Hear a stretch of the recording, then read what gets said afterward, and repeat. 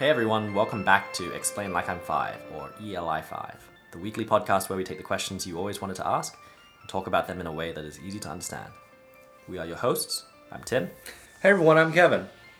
So before we start today, I just wanted to say a big thank you to our listeners for your support, for your comments, your feedback over the last few months.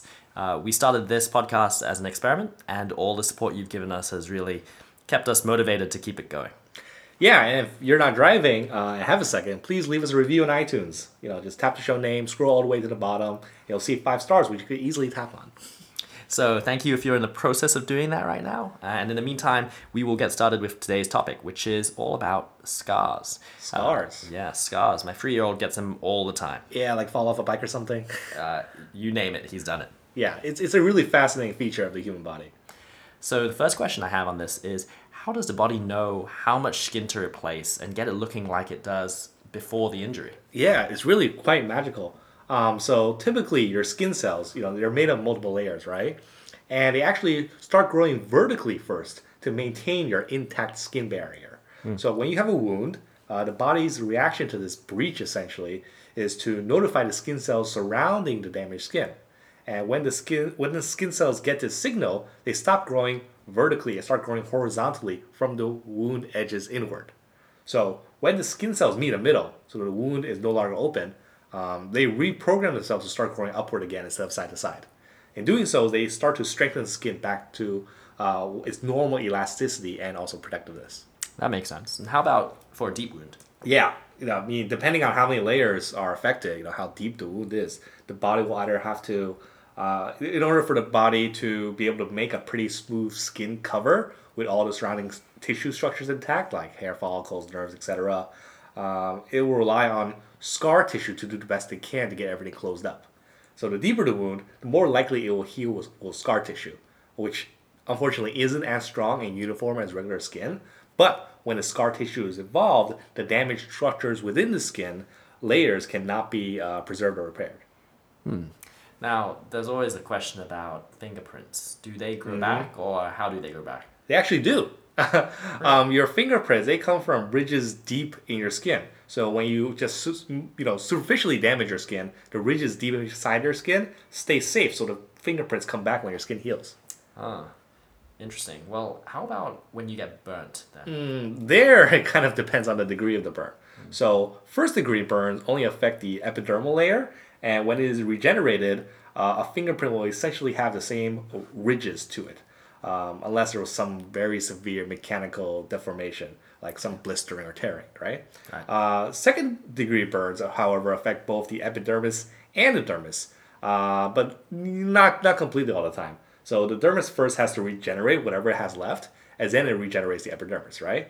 Barring severe, extensive, or very deep damage, the epidermis can recover partially its ridges, but maybe with some deformation. But then there's also third degree burns, right? Which destroy both dermal layers and even some deep tissue. With enough medical care, it is possible to recover the dermal layer, even if that requires something like a skin transplant. And then the dermal layer will usually help regenerate the epidermal layer, but many times the ridges will be kind of missing or maybe too thin. And even when present, they might be completely different. How about this question though? Why can't scars tan quite the same as the rest of your skin can? So a skin scar occurs again when the epidermis and other deeper layers, skin layers, are replaced with fiber tissue. Okay, so with deeper wounds, the body prioritizes sealing the wound more than recovery. So the epidermis, it contains the melanocytes, right, that produce the melanin, the protein that makes our skin browner when we tan. So when that layer is replaced with fiber tissue, that region just cannot produce enough melanin during the tanning and stays white, essentially. Interesting. So it's actually a different type of skin. What other effects does not having an epidermis on the skin have on scars? Well, skin scars also, if you notice, do not sweat or produce hairs. So deeper scars may also not have the fat layer, and all these factors kind of make scarred skin areas more sensitive to temperature. Right. Now, how about when you get a scar and it kind of hurts even after it's healed? Why is this? So in that case, the skin has healed, but the nerve endings don't necessarily heal at the same rate as the skin. So, and nerves can sometimes take up to years to heal. So, as a final question, let's talk a little bit about skin grafting. You mentioned it earlier on, but this is obviously pretty advanced technology. But I want to know, why does the skin used on graft for burns sometimes look different to normal skin? And is technology evolving to improve on this? Yeah, so usually the skin used for skin grafts, it has been meshed, so it's like cut into a sort of honeycomb pattern using a machine, and this allows a smaller skin graft to cover a large area of skin, right? And also curve to fit the shape of the body. The problem here is that the lines of the mesh will show up in the healed skin essentially. So there's currently kind of two ways around this. One is to not do the meshing, but the problem with that is the more skin you need for the graft, there's more skin that you need for the graft, right? Right. Potentially leading to more scarring and pain at the donor site. The other is to use a different type of graft. There's some new technology that allows skin to be grown in the lab, actually using the patient's actual skin cells. However, this takes more time as the cells need to be taken to a lab and grown up, so it's not helpful for kind of emergency surgeries as some other cases. Thanks, Kevin. Lots of things I didn't know before.